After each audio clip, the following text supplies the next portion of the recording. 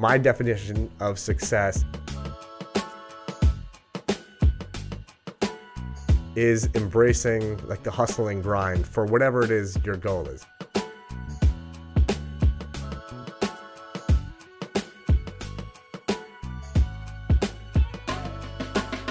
It's interesting because actually her son reached out to me and it's like, dude, what was that book? Yeah. Because I think it really is very helpful. Like when you're the one person in your business, so she's the chef, she's the CEO, she's the bookkeeper, she's doing everything, Right. It's not really sustainable, like for a very long time, No, and I'm going through some serious growing pains, and because of how entrenched I am day to day, it's hard. No, to, dude, same here. It's hard to scale, dude. When totally. you're, and I think like scale is a relative term, right? Everyone wants to be the next Uber, right? But yeah, right. Your business is your business, and totally, so it's gonna scale in its own natural kind of way. Are we good? We're rolling. Welcome to the Dr. Mudgill podcast. I couldn't be more excited to have Shahzad Qureshi here, who, interestingly enough, we met sort of through Instagram. I was getting a protein shake at Lifetime in Syosset, right. and Shahzad was gracious enough to come up to me and introduce himself. He'd been following me on social media, and I was really touched, man, by the things you said. Oh, thank you. It's always cool when the things you do move people, and I'm almost getting a little emotional because it's like that's why I do this shit, Yeah. I really appreciated that. And then we connected. You gave me your card, and I checked out some of your stuff on social media, and you are a fucking hustler, man. I appreciate it. Thank you. I checked out your vlog, and you're a tremendous real estate developer. You're the founder, the owner of the Pinnacle Real Estate Consulting, I believe is the name of your company. Mm-hmm. And you're doing it all. So I'm super excited to have you here, man. Thank you very much for having me. And I truly meant the things that I said, and what really resonated with me the most, and it's kind of what I'm going through right now with social media, is you started this effort with nothing, no expectations in return. And you're just putting out this content on a daily, on a weekly basis. And that's sort of how I feel about this. It's not something that's going to contribute to my bottom line, but in the long term, it's something that perhaps could, and in the interim, it's something that allows me to kind of share and give back and sort of kind of save people from some of the pitfalls that I've been, sort of subjected to. And there's been quite a few. Yeah, the best teacher's experience, as they say. So it's the story of any business. Yeah. Every business is different, but there's so many parallels, and the Venn diagram of business, that middle part of it is so huge. Just managing finances and coming up with ideas and executing and dealing with subcontractors and employees and all that stuff. Those are all shared things that every business owner has to conquer in order to have success. Absolutely. And that leads me to the one thing I asked you to prepare. So one of the themes in this podcast is everyone that I interview is successful in their own way. And, ultimately what I'm finding is that definition of success, it ultimately boils down to the same sort of elements. Right. But I always like to get someone's spin on what their own personal definition of success is. So Shahzad, why don't you share with us what success means to you, man? Sure. And that's a great way to start. So for me personally, success is something that I don't think I've attained yet. Success will come for me personally when I'm able to get out of the 12-hour a day grind and start to give back in some capacity. My goal ultimately is to keep building, but as a passion, not as a necessity, and generate some residual income through what I love, which is single family homes, rental income. There's really not a whole lot of multifamily homes around here. This is where I grew up, kind of like the town of Oyster Bay area. So you're going to find that the majority of the homes here are single family homes. So my idea of success, and I'm sure this definition is going to change over the years, is going to be when I can sort of let off the gas pedal in some ways and start to actually physically put myself out there in a way where I can start to give back, and whether it's through encouraging other young people like myself or helping the people that really truly need our help. And it's just amazing to me, and this is something that I follow, geopolitical kind of like stuff, and it's amazing how many people lack basic necessities, and that's something that unfortunately up to this point I've been just head down pile driving through this struggle of being an entrepreneur. But 8-9 years in, I've hit certain targets and done certain things that I really didn't think were possible. But I still haven't been able to give back in that way. And so that's, to me, I'll be successful when I'm giving more than I'm taking from those around me. So that's kind of, thank you. That's awesome. Yeah. I guess one of the things I like to do is just take it back, and Sure. You mentioned that you grew up in the town of Did you grow up in Oyster Bay? So I grew up, town of Oyster Bay covers a large portion of northern Nassau County. So you've got Syosset, Plainview, Jericho, Hicksville, Bethpage. Massapequa is like the furthest south town. It kind of runs down. Oyster Bay also? Yeah, it runs down the 135. So believe it or not, Massapequa falls into town of Oyster Bay, Bethpage, a little portion of Farmingdale, and so on. So I actually grew up in Syosset. You went to Syosset High School? I did. I went to Syosset High School. I moved here in kindergarten. I was born in Queens. Okay. And my parents decided to do what, most parents, first generation kids do. Let's somehow get into a good school district. Right. And that's what we did. And they bought their first house when I was in kindergarten, right on South Oyster Bay Road, right by that firehouse, and, kind of bounced around from there, kind of worked their way up from there. But that's how I kind of got into Syosset schools and stayed, in that sort of area throughout my life. I even went to Hofstra University. Oh, did you? Yeah. Well, I did after I messed up. We'll get into that later. Yeah. But I ended up at Hofstra after I, did some dilly-dallying that kids will do sometimes when they're trying to find themselves. So we'll definitely talk about that as well. We're going to get into all that. I mean, that sounds like some good dirt we got to get. Oh, there's good stuff in there for sure. It's pretty similar for me. I was born in Brooklyn, and we lived there. There were actually 11 of us living in a 3-bedroom apartment in Start City. And my brother, who's 7 years older than me, was about to start high school. So my mom said, okay, we got to move to a good school district. Right. So we moved to the South Shore. We moved to Rockville Center. My brother, we went to Oceanside schools. And I was actually starting first grade. So wow. That's when we moved out to the island. And my mom was actually still in that house that she bought in like 1981. Wow. Yeah, it's pretty well. So very, very similar. Do you have siblings as well? I do. I have a younger brother and a younger sister. My brother is studying to become a scholar in Islamic studies. Oh, wow. And my sister is, and this is something that my parents dreamed of, and I wasn't able to knock this out. She's going to be a doctor, right? She's going to be a doctor. That's exactly right. You hit it. I didn't even tell you that, so I hit it right on the head. She's training to be a resident. She's a resident right now at University of Michigan. Oh, really? For ophthalmology, yeah. Well, my brother's an ophthalmologist, Oh, yeah. actually. Yeah. And she's doing great. She went to Einstein Medical School. Wow. Graduated high school super young. Graduated NYU at like 19 years old. Wow. Super smart kid, but also extremely personable. Just someone that, whether you're 3 years old or 103 years old, her bedside manner, her delivery, her demeanor is just, she's incredible. That's the X factor, man. Yeah. She's a real. Let's talk about you, man. So you went to Syosset High School. You mentioned that, there was maybe like a little fork in the road and you took the wrong fork. Why don't you tell us a little bit about college, Sure. how you ended up at Hofstra, because I think that's where the story is. Yeah, so I'm going to take you way back. So I'll take you back to my chubby, awkward middle school, elementary school days. My dad worked really hard. My dad's an accountant. Okay. That's what that was his profession. He has his own accounting firm? He actually did the old-fashioned route, went to college, did his couple years in public accounting, and then got into, worked as an internal auditor for a property management company. They did hotels and sort of like office space throughout the country, and he did that for about 25 years. So that was basically my entire childhood. And when you become an internal auditor, you sort of, I don't want to say lose touch, but you become so into that routine that you don't necessarily, when you leave a place like that, you sort of like have worked yourself out of whatever the trend is or the going, the professional, so on and so forth. Always maintain a CPA and so on, but that was his grind. And when I was in high school, did your mom? Sorry to interrupt you. Does your mom work as well? My mom was educated in Pakistan as a physician, and when she came here, she got married and had the kids, and was in the process of going back to get into that field, but never did. She became sick when I was a kid, and then my sister came, so she started became a stay-at-home mom, and then she found her passion in teaching kids religious studies. So that's something that she's done voluntarily for over 20 years and hasn't taken a dime. And I kind of was part of that too a little bit, taught a little bit, learned a little bit. So I have a great appreciation for, that's where kind of like that passion comes from, Gotcha. to give back and give some time to the people that need it.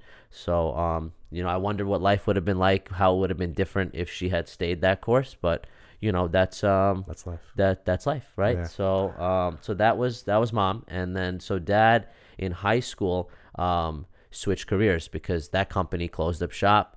And my father was, I would say, probably in his early 50s. And it was time to find something new, a new career, which is tough. It's very tough. So he got his real estate license, joined, at the time it was called Prudential, now it's called Element. Got his real estate license and started doing the real estate sales thing. And, we all know that it's a very tough grind. You wake up one day, you say, I want to be a realtor. And I get this a lot from other people as well. So you have to build the clientele, build the rapport, and it's very hard to get the volume. You see these guys on TV, on Instagram, crushing it. It's 1 in every 100, and I think that's a generous, ratio. So he did that for a while, got into building a little bit, and then the Great Recession came.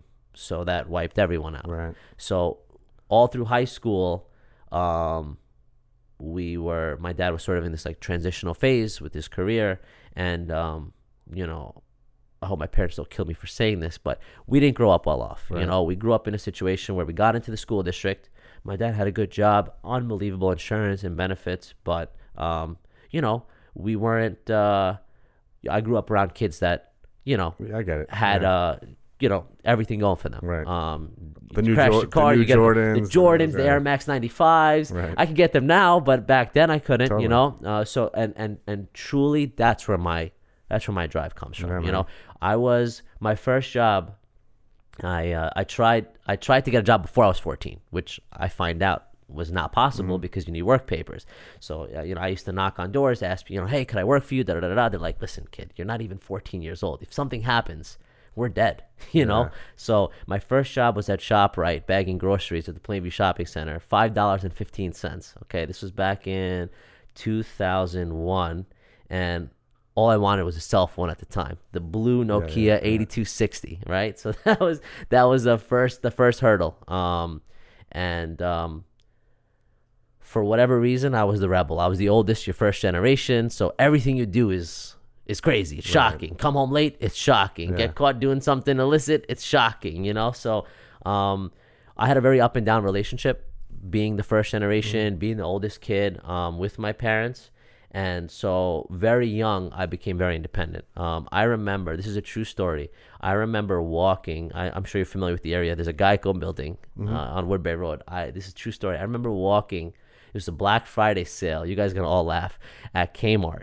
And they had a bike for sale for $60. And I walked from the Geico building, Woodbury Road, that's where we lived at the time, through Thompson Middle School, into that neighborhood where Willits Elementary School is, and got to Kmart and got their last $60 Huffy, and it had the springs in the front and the spring on the seat, and they were crappy springs, but I have a picture of a similar bike I found recently, and I was like, wow, it really took me back in time. And I rode that bike home, and it was cold.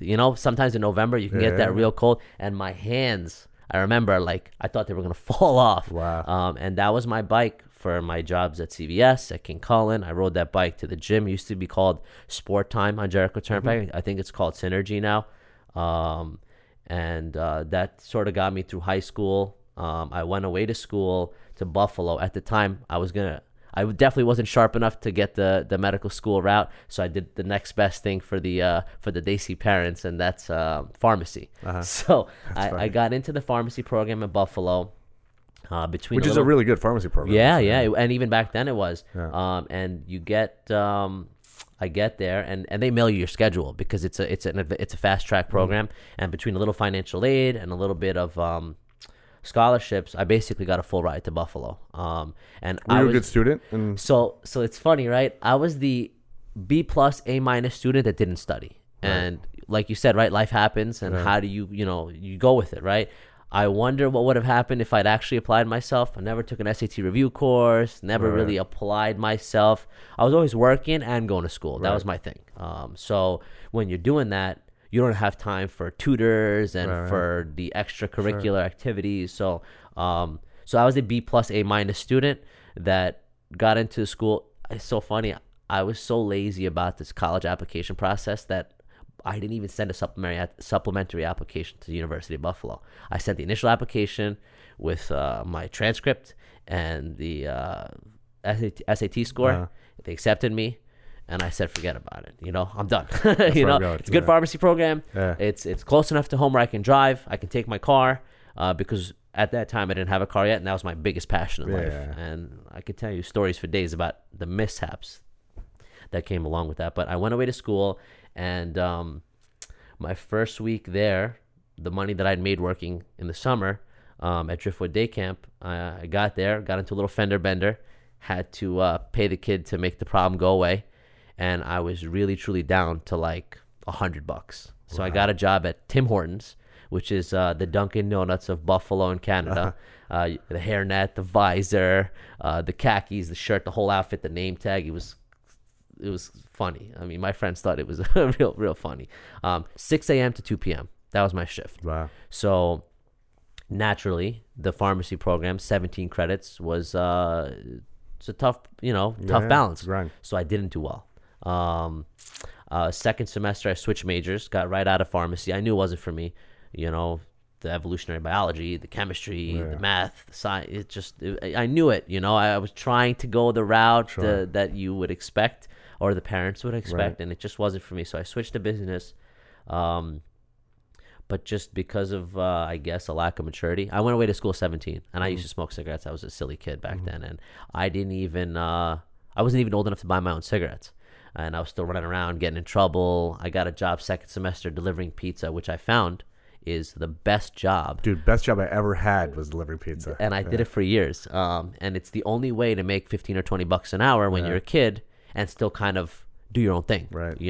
Not be under someone's, whereas like waiting tables, I did it once or twice and it just didn't really, there's a lot of freedom when you deliver pizza. Yeah. Listen to music. You're like, just cruising around town. That was before. I was delivering pizzas before GPS, man. So I was like, me too. There was no iPhones. There was none of that. So you get lost and you ask people for directions. You stop for gas. I really did it all. And in Buffalo, I didn't know anything. So I did that in Buffalo. Came home early. My roommate's mom was very upset with me for leaving early. But I had nothing there. I had no attachment. I was miserable. I came home, and needless to say, my parents weren't pleased. So you left in the middle of the semester? I left 2 weeks early. Okay. I left 2 weeks early. I sold my textbooks, and I packed up my stuff. Were you like, I'm done with school? I was done with school. I decided at that point that I was never going back to college again. And it really came to bite me in the butt later on because I had never withdrawn from those classes. So I had a 1.4 my first semester. True. This is true numbers. And a 0.0 my second semester. Wow. And all of that came with me later in life, came back to haunt me. Oh, wow. So I came home. My parents were not pleased. I was reminded daily, it's tough love in our culture, in my culture. Yeah. It's tough love. So that was something that I had to kind of get my hands around, get my arms around. And so what did I do, right? I went back to delivering pizza because that's the best way to make, $500-600 a week, kind of maintain your independence and while you figure stuff out. And I got my real estate license. And I mentioned that my dad at the time, this is 2004, mid 2005 now. I got my real estate license. And before I could put a deal together, I was out of the business. And this is what happens with realtors, right? You get in, you're really high on this potential of making an unlimited amount of money. They sell you the dream.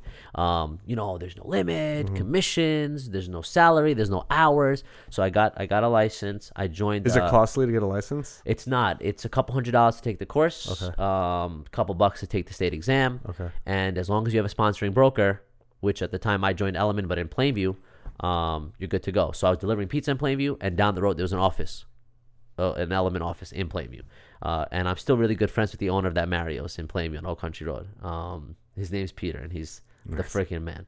And he was a young guy like me. So, while I was getting in trouble and working there, you'd kind of get advice from someone like that. So it was good. So I left that job and joined another pizzeria, Woodbury Pizza, and kind of worked, decided that, all right, not going to school ever again for the rest of my life is not a viable course. So I went to Nassau, which was a very inexpensive way to get back into the school system. At this point, I was fully supporting myself. So you were now, what, 20? I was about 20. Okay. Yeah, I was about 20. Got back to Nassau, crushed it. Took my 60 credits. I was an accounting major at the time. I figured that if you're going to get a business degree, you might as well get one in accounting or finance. And accounting was, my father had been an accountant. So I said, you know what, let me just go this route. At least I know there's job security in being an accountant. So I went to Nassau, crushed it. A little bit of a procrastinator back then. So I wait till a week and a half before fall semester starts. And I go into Hofstra's open admissions. And they're like, there's people there to get into school, but it's like crazy. Like, what the hell are you thinking? It's August 15th and school starts in 10 days and you're not even, a student yet. Right. So I walk in there and I apply for classes and they look at my Nassau transcript like, wow, you did really well, but what the heck happened in Buffalo, right? They're like, we're going to have to go back and talk to some people and see, like, I'm like, listen, really? They they call Buffalo? No. But like, I guess they have to talk to people at Hofstra. Yeah. So this admissions counselor must have had to go back and talk to management and see what the heck do we do with this kid? Yeah. And she comes back like 20 minutes later, and I'm sitting there biting my nails and freaking out. I'm just like, what the hell am I gonna do? I'm done at Nassau, and I didn't get the 2-year degree at Nassau because I didn't want to waste time. I'd already messed up, right? I'd already taken like 4 or 5 semesters off, so I didn't want to take unnecessary classes. I think out of 64 credits, 62 transferred to Hofstra. So I had spent my time well there. Yeah. Got in. So I did get in. Obviously, I graduated, and with an accounting degree. I did an internship at PwC. In the city. In the city at their Madison Avenue office, and it's every kid's dream, right? To get the job in the city. Take the train. And you're in a big, skyscraper. Yeah. Bryant Park is right there. You're going out for lunch. Park Avenue. This is what. Dream, yeah. I hated it. Right. I hated it. I was taking 3 trains. I was taking the LIRR to Penn. Then I was taking the 1, 2, or 3. Downtown. Uptown a couple blocks, and then on the shuttle from Times Square to Grand Central. Right. And I'm not a city person. I'm terrible with the city directions, GPS, everything. But I did it for 7 weeks. After 2 weeks, I looked at my senior manager and I asked her, I said, is this what I'm going to be doing for the next several years? 2 computer screens, work papers, partnership return. What were you doing exactly? Like, what is the day-to-day? So I got into the real estate group there. It always been something that I was interested in. And I leveraged my real estate license on my resume. You know what we all do, right? Embellish that resume to get that first internship. And so I got into the real estate tax group. It was a group of about 80 or 90 people. And what you did was you prepared partnership returns and S corp returns for these large entities. And I'm sure you've seen this. Most of the resorts that are owned overseas and hotels, there's like dozens of shell corporations, and everyone files these empty returns with no income. The K1s. The K1s. Right, exactly. Yeah. So I'm doing these M1s and K1s, and I hadn't even taken a tax class yet, so I was lost the whole time. Sounds really boring though. It was terrible. I had 2 computer screens in front of me, and I had a senior that was a Hofstra grad. But it became, I got along very well with the other interns, and they moved us in a conference room, and it became a running joke, like, because when this gentleman would come in the room, he would berate me, and he'd actually huff and puff, and so we'd all get quiet when he'd come in the room, he'd rip me apart, and then he'd leave.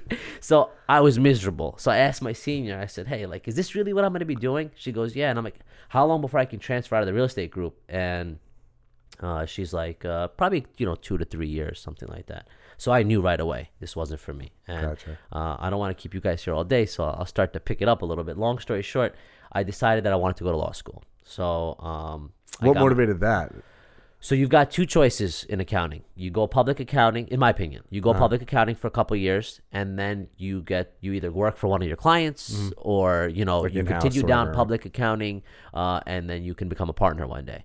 The partner grind is crazy. It's like 12 years, and there's no guarantee. There's no guarantee. Right. Number one, that you'll become partner. Number 2, a lot of times people bounce from firm to firm every couple of years to sort of cut that time down. But a lot of times you get stuck in a senior manager position or director position, and that's where they see your potential at. So you're stuck. So that's one option. Second option is you go and become you get your accounting degree, and you get the tax law side, right? Because my concentration was tax. So I thought maybe let me get the law degree. Let me get situated in that tax law field, and then this way, you know, you make good money, and maybe one day I can sort of open my own practice and do my own thing. Your parents would be happy with that too. And my parents would be, that's good. So, You can't become a doctor, become a lawyer. It's not the best, but it's second best. And so, you know, at the time, I met my now wife at Hofstra, and I literally was walking down a hallway with a friend, saw this girl out of the corner of my eye, and said to this person, "Oh, hey, you know, she's kind of cute. Like, what's her deal?" And she knocked on her door and left me there. "Hey, this is my friend Shahzad," and walked away. And 10 years later, here we are. Wow. But so she had an apartment off campus. She's not Muslim, right? She was not Muslim. And this is like, again, my parents are gonna kill me, but Are they gonna listen to this? Probably not, unless it's brought to their attention in some way. But there's the up and down relationship that I had with my pops through high school. You know, being that kid that messed around a little bit, smoked a little bit, drank a little bit. You know, did the things that kids do. That grow up in America. Yeah. That grow up in America, right? And have Indian parents. This was. So after I had, you know, got through my early 20s, I had kind of gone back and like been like, hey, listen, like, you know, I'm working really hard. I'm doing this. I'm doing this. Let's fix this problem, you know? And then so the choices I made kind of have maintained that sort of up and down kind of trajectory. But hey, you know, it is what it is. I really appreciate all the challenges that life throws my way, because I would not be where I am today without those challenges. But to make a long story short, I was sitting there studying for my LSATs. I had convinced the dean of the business school at Hofstra to write me a recommendation letter. So I had obviously done pretty well there. I had started the review course. I was pretty much halfway through that, taking a couple practice tests. LSAT? Yeah. I knew where I was going to score, you know, which is not where I wanted to score. I was going to probably score in like the low 160s. I really wanted to get into the high 160s, maybe 170, so I could get into like a top 20, top 30 law school. But I just wasn't feeling it. And one day, this is a true story. One day I closed the book, the LSAT book. I looked at my future wife and I said, I'm done. I'm not doing this. You're very definitive. Right? Yeah, like, you know, it's like, I'm leaving college. You know, I mean, it's amazing. I closed the book and I said to her, you know, this just doesn't feel right. And I remember sitting in my senior level accounting class. Lehman had just gone under. The department head was my professor. So it's 2008 now. Yeah. Well, 2009, I closed the book. Okay. But in 2008, in my senior level accounting class, I was a junior at Hofstra, and I jumped right into a senior level accounting class. Yeah. And because I had focused so much on the accounting classes at Nassau, that's where I was at when I got to Hofstra. And Lehman went under, and my professor came in the room, and he said to us, he says, you kids don't understand yet, but your lives have forever changed. This was the beginning of what would have been the greatest meltdown in modern times. So when I closed that book, we were already in the recession. You know, Obama had just gotten elected, and you know, bailouts for this company and bailouts for that company. And I was I've always been on top of business. I've always been on top of business news since I was a kid. I was the kid that used to come home and talk stocks with my dad at 10 years old. So it just didn't feel right. And from a financial standpoint, probably the best decision I ever made, because a lot of the kids that grew up, a lot of the kids that went to law school around the time that I would have gone to law school, were doing paralegal work as lawyers because there was just no work. Jobs, So when I closed that book, I had a year left to school. I graduated in 2010. I should have graduated in 2008, but I took off the time to kind of find myself. And I went back to my father, and the recession had had been pretty tough on him. There's nobody buying and selling. There's nobody building. He was lucky enough to have sold. He had started building just before the recession. So you're just learning, and this business is tough because you got to learn the hard way pretty much every step of the way, right? Trades are going to take advantage of you. You're not going to be able to get through the permit process. So long story short, he got, he had taken a break for a couple of years, and I went back to my dad and I said, look, I hustled up some money. It's not the end of the world. Let's get in on a project. So that's from like delivering pizzas and stuff. Like, how'd you get money? Cars, tickets, anything you can imagine. Right. So you always had like a little side hustle. Always hustling. So you mean tickets? Like you'd like buy tickets, concert tickets, Jay-Z tickets, Deadmau5 tickets, Rihanna tickets. I made a killing on Justin Bieber tickets senior year of high school. Senior year of college.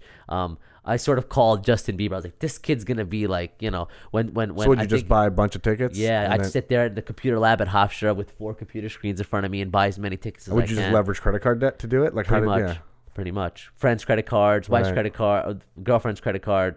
Anybody that would give me a card number that I was close enough with. You've always been very sort of entrepreneurial, man. I mean, that's like, you would take a risk to, that's risky, right? I've been taking a lot of risks. Yeah.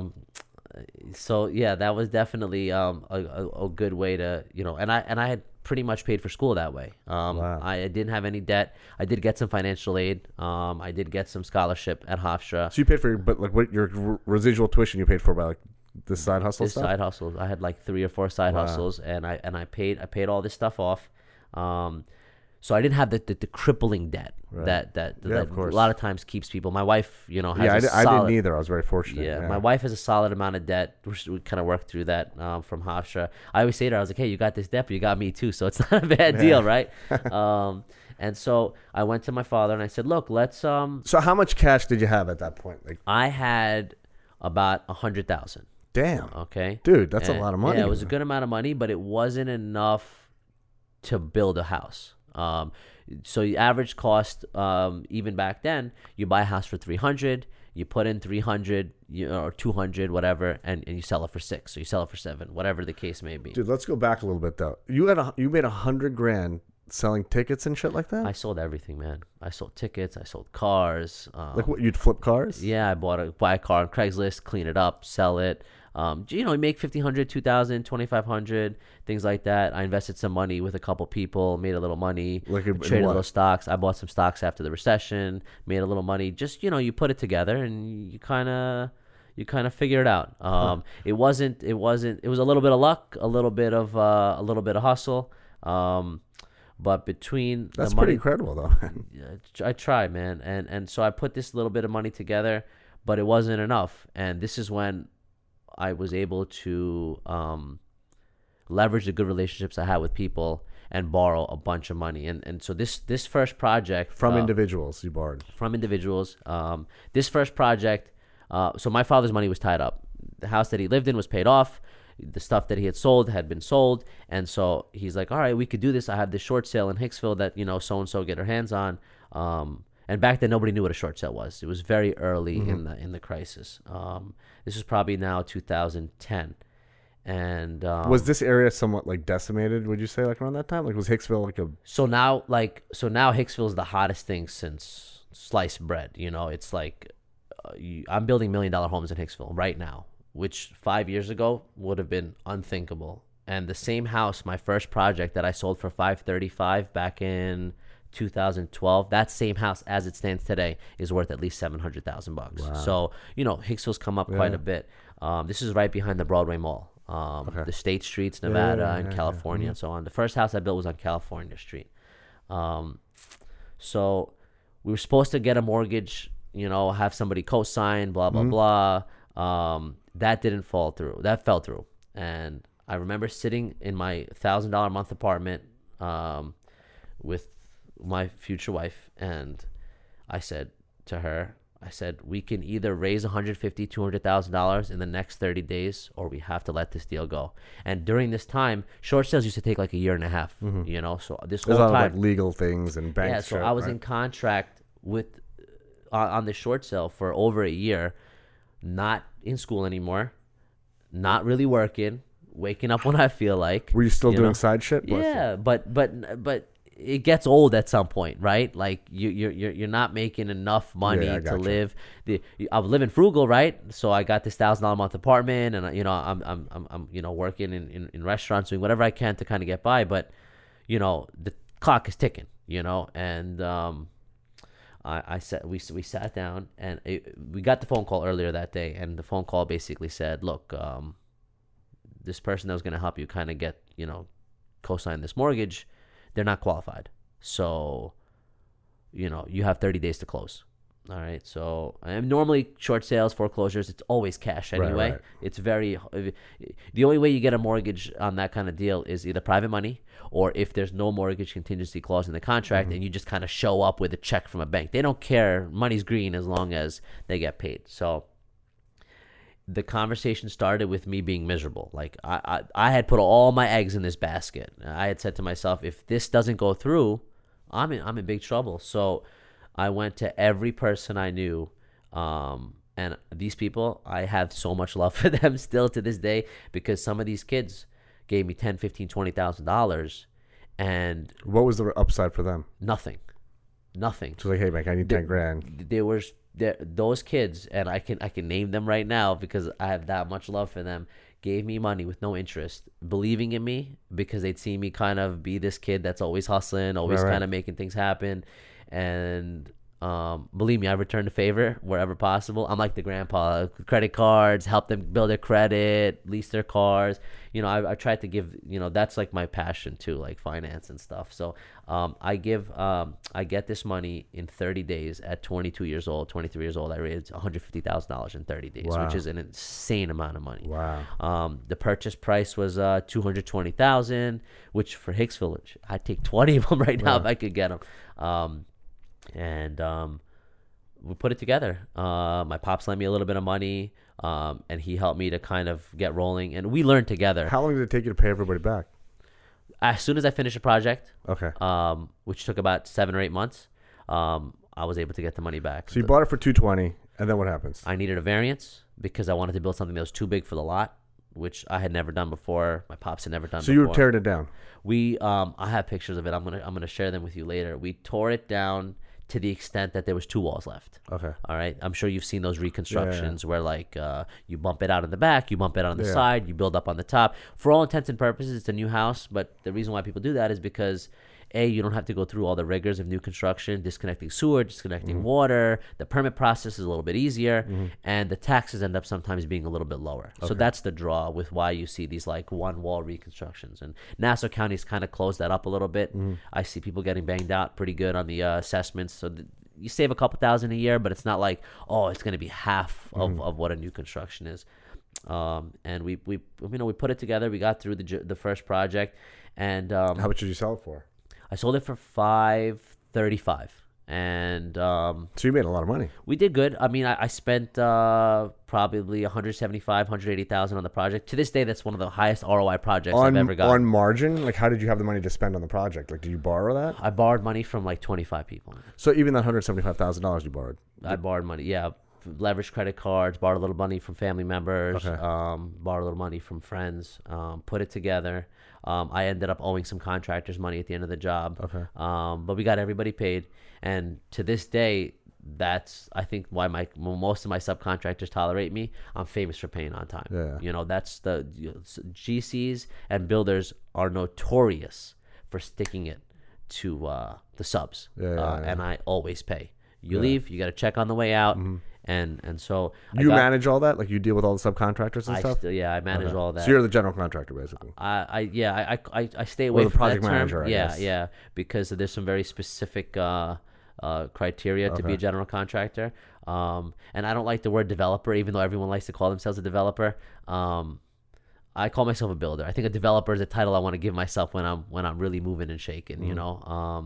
But I got through that first project, and there were some differences, my pops and I sort of learned together, right? Because this was not his primary focus in life, up until his, it wasn't yours either. Right. Well, I mean, now it is. I was a kid, right? So, we got through that first project, and I knew that I kind of had to go on my own, you mean not with your dad? Yeah, kind of go on my own and sort of.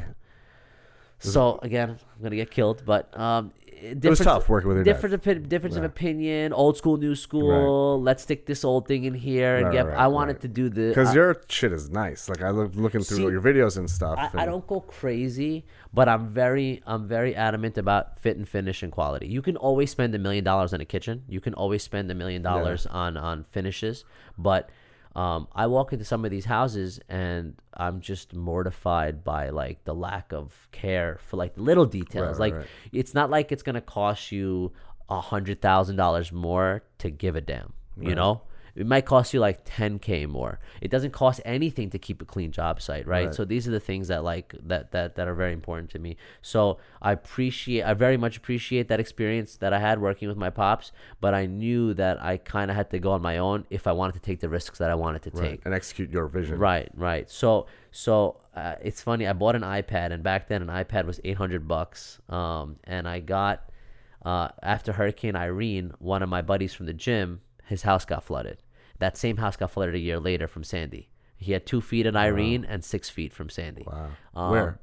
In Freeport. Okay. Yeah. So he bought his first house in Freeport. He was an attorney, and he walked up to me at the gym one day and said, "Hey, I heard you do construction. Can you come fix my house?" And I said, "Sure, I'll come give you an estimate, whatever." And back then I was giving my work away just to stay busy, A, and B, to sort of build a little bit of a rapport in the area. So I go over there, I do the job, and I had just bought an iPad. So is that the type of stuff you were doing at that point? Anything, man. Anything. So I was like, hey, I got to redo my kitchen. I pointed somebody's brick chimney for like $300. I had a mason come and do it. You're not even supposed to do stuff like this. You need licenses and insurances and stuff to do stuff like this. And it was my friend's dad. And I had the house was all original, this house in East Meadow, and I brought a contractor over there to point, when they fill in the mortar and sort of like make it look nice and new, power wash it and acid wash it, and I made like $150, $200 from this side job, and had a bunch of insults on the way out from this kid's dad who was like, "Oh, I'm not happy," and this and that. So, I did everything, man. I mean, I did kitchens, I did bathrooms, I did basements, anything to get experience, and anything to keep the operation growing. And so I did. So this guy at the gym, I bought this iPad, and I decided, you know what? Let's let me try to pitch this guy. That was my first investor. I said to him, "Look, this is what I'm doing. This is the first house I built." And we went on to build 2 or 3 houses with this investor, and he moved to Texas, so I had to kind of find a new investor. And so he was funding the projects. He was funding the projects. So you built 2 or 3 houses with this guy. I built through 2 or 3 houses with this guy. And then how does that work? What's his cut? So I did a flip in Levittown, where I put up the renovation money, he put the down payment, and he paid the carrying costs. So he was paying the taxes. And I signed a terrible deal. Unsecured, unguaranteed. He owns the house. I'm not on the deed. I'm not on the title. Okay. And I'm putting in money to renovate the house. You could have gotten F'd potentially. Oh yeah. And he's a lawyer. Right. A lawyer could really stick it to you if they wanted to. But this guy was a real gentleman. He's like probably 6-7 years older than I am. We got rid of it, right? We actually got that first job shut down. I did it without a permit. Wow. And I don't recommend this to anybody. But it was a quick flip, and you'll see this all the time. So what's the margins on something like that? Tight, man. I probably made $25,000 my cut, $25,000 his cut. Okay. We split the profit, because what ended up happening was we bought the house in the low 2s with the down payment and his carrying costs. I'd say he was out of pocket like 80 grand. The renovation, I was out of pocket like 80, 90 grand. So we just split the profit right down the middle. Okay. And I probably made like $25,000-$30,000. So that was a smaller scale renovation and stuff. Well, it was a full gut. It was a full gut. Yeah, that's why the town came and shut it down. Yeah, it was a little house, little original Levitt, no basement, and you're doing everything by. I have pictures of my mask black from that. I still have it in my camera roll. Me and my buddies did the demo by hand. Wow. And I guess one of the neighbors wasn't thrilled with the fact that there was no permit, shut the job down, and I had to go to my investor and tell him, "Hey, listen, like the town just came and shut this job down." And I was 25. I had to go to town of Hempstead, navigate through that. I was already blacklisted because you got caught up now. So submitted a hardship letter, and within 6 weeks got the job rolling again. And my saving grace. So your guy was carrying the cost for those 6 weeks. Yeah, too. Okay. Yeah, but 6 weeks could have turned into 6 months, right, like this. Of course, you know. But I worked through it. I have the gift of gab, man. Thank God. Yeah. I was able to sweet talk and just kind of say, look, I'm trying to get going. This was a mistake. You'll never ever see me. That line works for whatever reason. Yeah. I get pulled over. Officer, I apologize. I have this card. You will never see me again. I promise. And they're like, they want to see you again just so they could stick it to you. So I got out of that mess. And my saving grace was... So that was your second project? That was your my second project. Okay. And my saving grace was that I sold the house in 1 week. Wow. And you're the broker? I was a broker. I sold the house in 1 week, put the house on the market, and this was the first time that I'd gotten grilled by a buyer. Okay, because the first one was an easy deal. Mm-hmm. I didn't have to deal with the BS. I got the buyer, his wife, and the buyer's parents, and I'm 25 and I'm 32 now, right? So imagine what I looked like when I was 25, right? A little kid, and I have this mom and dad and husband and wife ripping me apart. Oh, what did you do here? What did you do there? The home inspector's there, and this is where I learned my poise. This is where I learned how to keep it together. Right. I remember the father saying, "Oh, you did all this goddamn work and you couldn't change the gutters." I'm like, "Sir, the gutters were done 2 years before I bought the house. We did the siding, we did the roof, we did everything we were supposed to do. Why would I spend another $1,200 on gutters? Get some CLR, wipe it down, and you're good to go." And I have pictures of every job I've ever done. Yeah. It was a beautiful gut reno. And the best deal you make is the one where no one calls you back afterwards to tell you that you did something wrong. I never heard from them again. So, and even that first flip, and this is like a major part of my philosophy, we chopped the slab. The Levitt houses have no basements. Chopped the slab, all new plumbing underground, all new insulation, all new electric. That's why, and if you watch my vlog, that's one of the things in one of your videos you actually mentioned. It's a big thing. I'm not a flipper.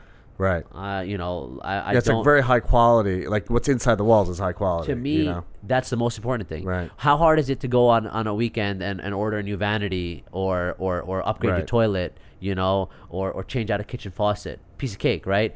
But how are you going to upgrade your insulation, or how are you going to upgrade your sheathing or your plumbing, your HVAC? The walls are closed. I almost have a phobia of cutting sheetrock. You would think as a builder, oh, you cut sheetrock every day.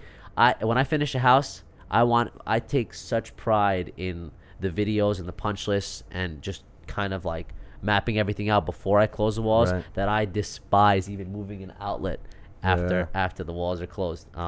So yeah, I mean, one thing led to another, and I landed my first big investor in 2014, and this was a defining project for me. This was the project that almost sunk the entire ship. Okay. I remember one day my father actually came to one of the job sites, and I'll tell you more about this project, but he came to the job site and he's like, "Shahzad," I'll never forget this. He goes, "Shahzad, I do not have the stomach for what you're doing right now." That was like the closest thing to a compliment, And I remember saying to my dad, I was like, "Yeah, we'll be all right." I didn't even know we were going to be all right. And so basically the long and short of it, this project was a new construction in Hicksville that involved building a road and running sewer, gas, water, and knocking down another house across the street and building 2 new homes. Okay. The second house wasn't even in the mix, and I'll try to keep it short because I could talk all day, but this lot was on Zillow. It wasn't even on MLS. And me and my buddy used to sit around and to do the things that kids do for hobbies and say, "Yo, man, it'd be so cool if we just bought this lot." And literally we had this conversation like a dozen times. And one day I'm like, "You know what, man? I have exactly enough money. I'm going to go buy this lot." And it was right behind the Department of Labor, Old Country Road. There's a Department of Labor right by that Subaru dealership. No, that's not what the Subaru dealership. There's a John Deere dealership on Old Country Road. There's a Department of Labor on the other side. Is that the Westbury or something? No, it's Hicksville proper. If you're heading west on Old Country Road, it's after Broadway on the left-hand side. Okay. Oh yeah, I know exactly where that is. Right. So there's a Department of Labor building.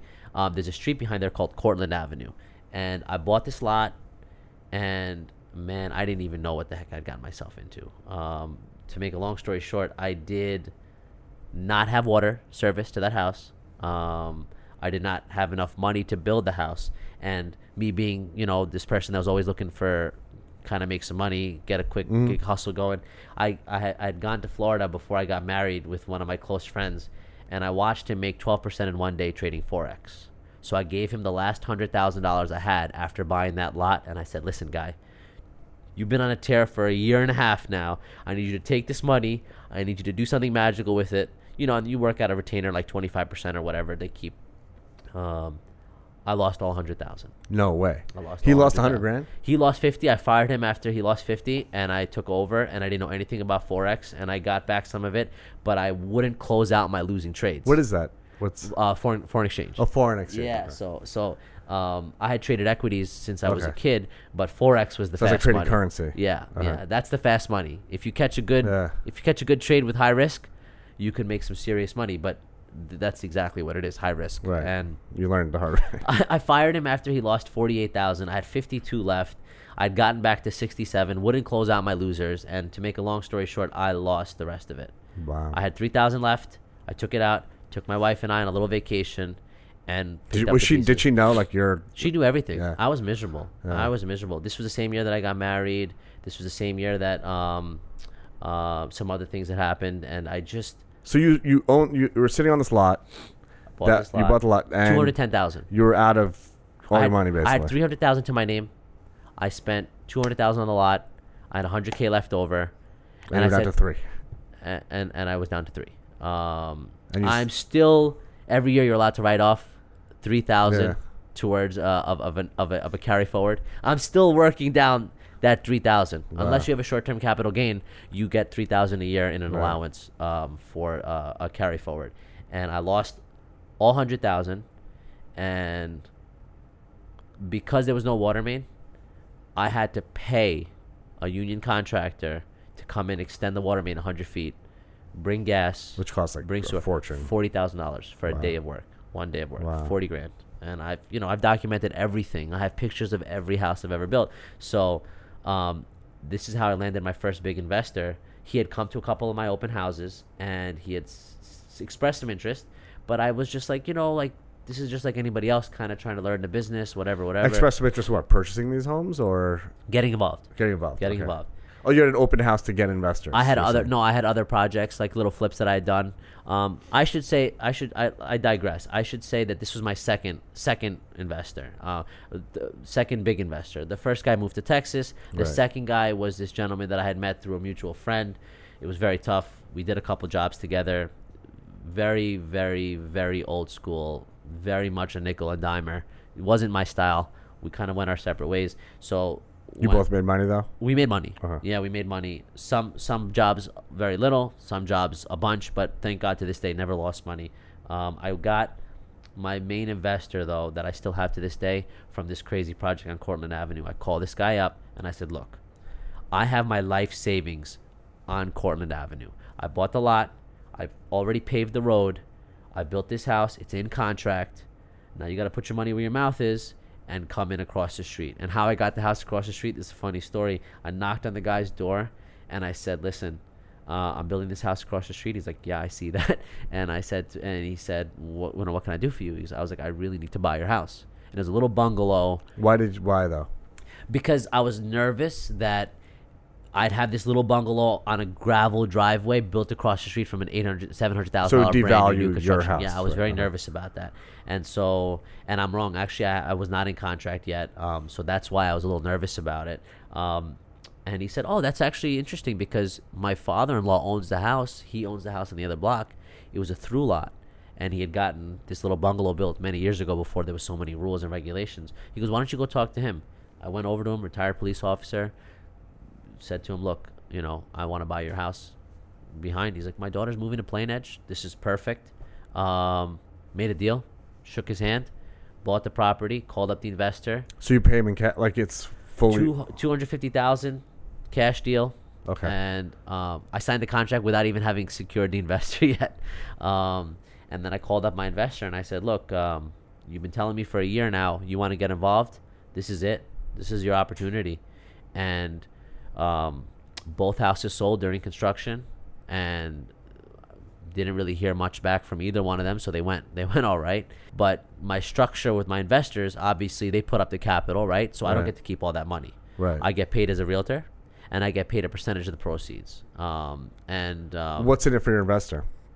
So I don't do interest. This is something that blows people's minds. I don't deal in interest at all. I have religious obligations that keep me from the simplicity of a hard money sort of arrangement, right? Typically, guys in my space will get hard money. You pay a couple points up front. 12%, 10%, 14%, depending on what your arrangement is, and you got to pay a note every month. At least the interest. That's like an installment loan. Yeah, it's typical, right. Hard money arrangement. I've never to this day taken hard money. I have certain reservations. So my partners are all equity partners. So how it works is basically, let's say you and me did a project, right? And now I put my own money in as well because I've built up some capital. But let's say you and I get into a project. We buy a house for $300. We plan on building a new construction for $400, and we want to sell it for $850. Let's say, right? Do you stay within the budget, generally? So say like that. Say we did go to right. I'm on point. Okay, I'm so a maniac. It's not going to be like, hey, okay, we need another capital call or anything like that. Okay. No. I'm such a maniac that every night before I go to sleep, and if not that night, the next day, I put every receipt in the computer. Yeah, I saw in your video. Yeah, every project that I'm at. Right now, like today, to the day, I know what my cost is. Right. And when you're that meticulous about your record keeping, it's not going to get away from you. Yeah. And if there's an issue, very early on, I'll be able to say, hey, Doc, we have a problem. Lumber went up 40% this year because of the tariffs. We're like $5,000, $6,000, $7,000 over. It's never like $100,000 surprise. It's like a $5,000, $6,000, $7,000 surprise. Right. Like, oh man, I wasn't planning on replacing the sewer line, but it's all rotted out. And this is what I think separates me from some of my competition. Right. For example, I'm building a house right now in Hicksville, and like I mentioned in my first flip, I do all new plumbing. Before I connect to the main sewer line, I'll drop a camera in there and see. There's a special camera that these sewer. I'm sure you've heard like Roto-Rooter and guys like that. They'll put a camera in your line to see what's going on, roots or a rotted sewer line, and I'll see that. This sewer line was all rotted out in the bottom. Now, most people would never even take the step to put the camera in there. Right. So what are they going to do? They're going to dormer a house. I get these calls. I get these texts. I get these DMs and these messages like, hey, I want to put a dormer on this house. What's it going to cost? I can't answer that question because I don't know what the heck is going on with your 60-year-old house. You can't assume that everything in your house right now is okay. Because that's when you start having those nightmare scenarios with your contractors like you get $50,000, $100,000 cost overruns. But I dropped the camera in the sewer line, and I saw that the whole bottom of the sewer line was rotted out. These old cast iron or transite pipes, they rot out. So that was like a $5,000 phone call to my investor. But I've got two main investors, and then I've got some smaller guys like friends and family, people that I grew up with, college buddies, doctors and lawyers and such. That are not interested in doing the dirty work. Not only are they not interested in doing the dirty work, but they don't necessarily want $1 million project. Right. Like for example, my two good friends and my attorneys, I have their kids' college funds. $100K from each.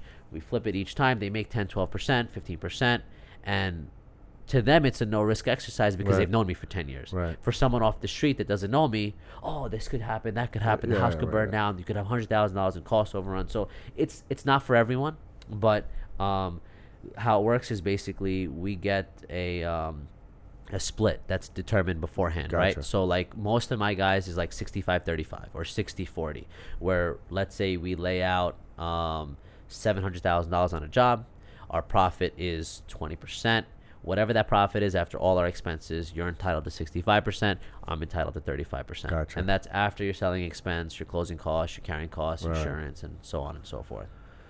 Dude, I mean, we could go on forever. Just kind of, I guess, sort of sum things up. How many projects have you done? Like, how many homes have you built at this point? I built about 20 homes at this point. Jeez. I'm doing... And it goes up. And are these simultaneously happening? Like, do you have multiple projects going on at the same time? Yeah. So right now I have 6. So that number 20 is gonna start to really go up. I'd say I'm in my low 20s right now. I really got to sit down and make that list again. But right now I'm running 6 jobs. One that's 100% done, that's ready to close. That's the North Belmore build. 2 that are 99% done, that are in the punch list phase, which I'm just wrapping up this week. And those are the ones that I really need to sell because I'm getting tight now, money-wise. And then I've got 3 right now that are going to bring me into 2020. Gotcha. One in Hicksville, one in Salisbury, which is that portion of Westbury that falls into East Meadow Schools, and one in Plainview. So I tried it now that the business has grown a little bit. I tried to get 2 to 3 at a time, so you get some synergy, get some good prices from the subcontractors. Right. When your framer knows he's got 3 jobs coming up, you can knock off like 5-10% off each job, and he'll know that one of his 3 framing crews is going to be with Shahzad for the next 2 months. Right. You know, but you know, now I'm reaching another problem. Okay, my we were talking about this before we started recording this podcast, and that is, you know, the same problem that any entrepreneur has. How could you possibly do everything yourself and still have quality of life and still have the ability to make time for brand development and for scale? Totally, man. You know, so, you know. Yeah, that's the next stage. But that's a good problem to have, because that means you're doing things right. It's a good problem. Know? It's a stressful problem. Yeah, man. I'm 7 days a week, 80+ hours a week. Dude, I hear you. And you know, you sacrifice vacation time, you sacrifice family time, but the end goal is that you get it all back at some point. You know. Yeah, you'll find, just knowing you a little bit better now, is this is what happened to me. You kind of hit that point, and then you realize that that's not you, and then you dive back into working like crazy again. You know, because I could you know, I mean, see that it's hard to visualize that, but I can tell you that's been my own personal experience. Yeah, you shared that with me when we first met. I found that very interesting. Yeah, because you're a hustler, man. Where could people find you on social, man? Because they need to check your stuff out. So Pinnacle Real Estate is my handle on Instagram, and it's youtube.com/Pinnacle Real Estate. I really need all of your help to get this YouTube thing going. I implore you guys to check it out. These videos are amazing, man. They're really well done. And it really gives you a good insight into what it takes to build a house. And it's cool because like the people that are buying these houses, they can actually see A to Z, soup to nuts, how their house was built. I think that's the coolest thing about it, you know? And so that's something that I found now is a very useful part of this vlog. It allows me to I can say to someone, look, nobody else in Plainview built a house with Zip System, and your house has Zip System. And how do you know that? Because from the day that I dug the hole until delivery, every step of this process is documented, and nobody else is doing this. That's amazing, man. And the reason nobody else is doing it is because you have nowhere to hide. Right. You know, anything that you do, when it's so well documented, will come back and bite you if you're not doing it the right way. So Pinnacle Real Estate, youtube.com/Pinnacle Real Estate. The vlog is a tremendous effort. It's something that I work on. You know, it's a weekly episode, 5 to 7 minutes, and I need some traction. So hopefully this will start to pick up. Like, share, and subscribe. Please, we need it. Yeah, dude, this was awesome. I really appreciate you coming down. And thanks for having me. You know, man, this was. I'm really glad I got to know you better, man. This was really beautiful story, man. Thank you. Appreciate it. Thanks for having me. All right. Thanks. Thank you for listening to the Dr. Mudgill podcast. The audio for this podcast can be found on Apple's iTunes and SoundCloud. Let's get it.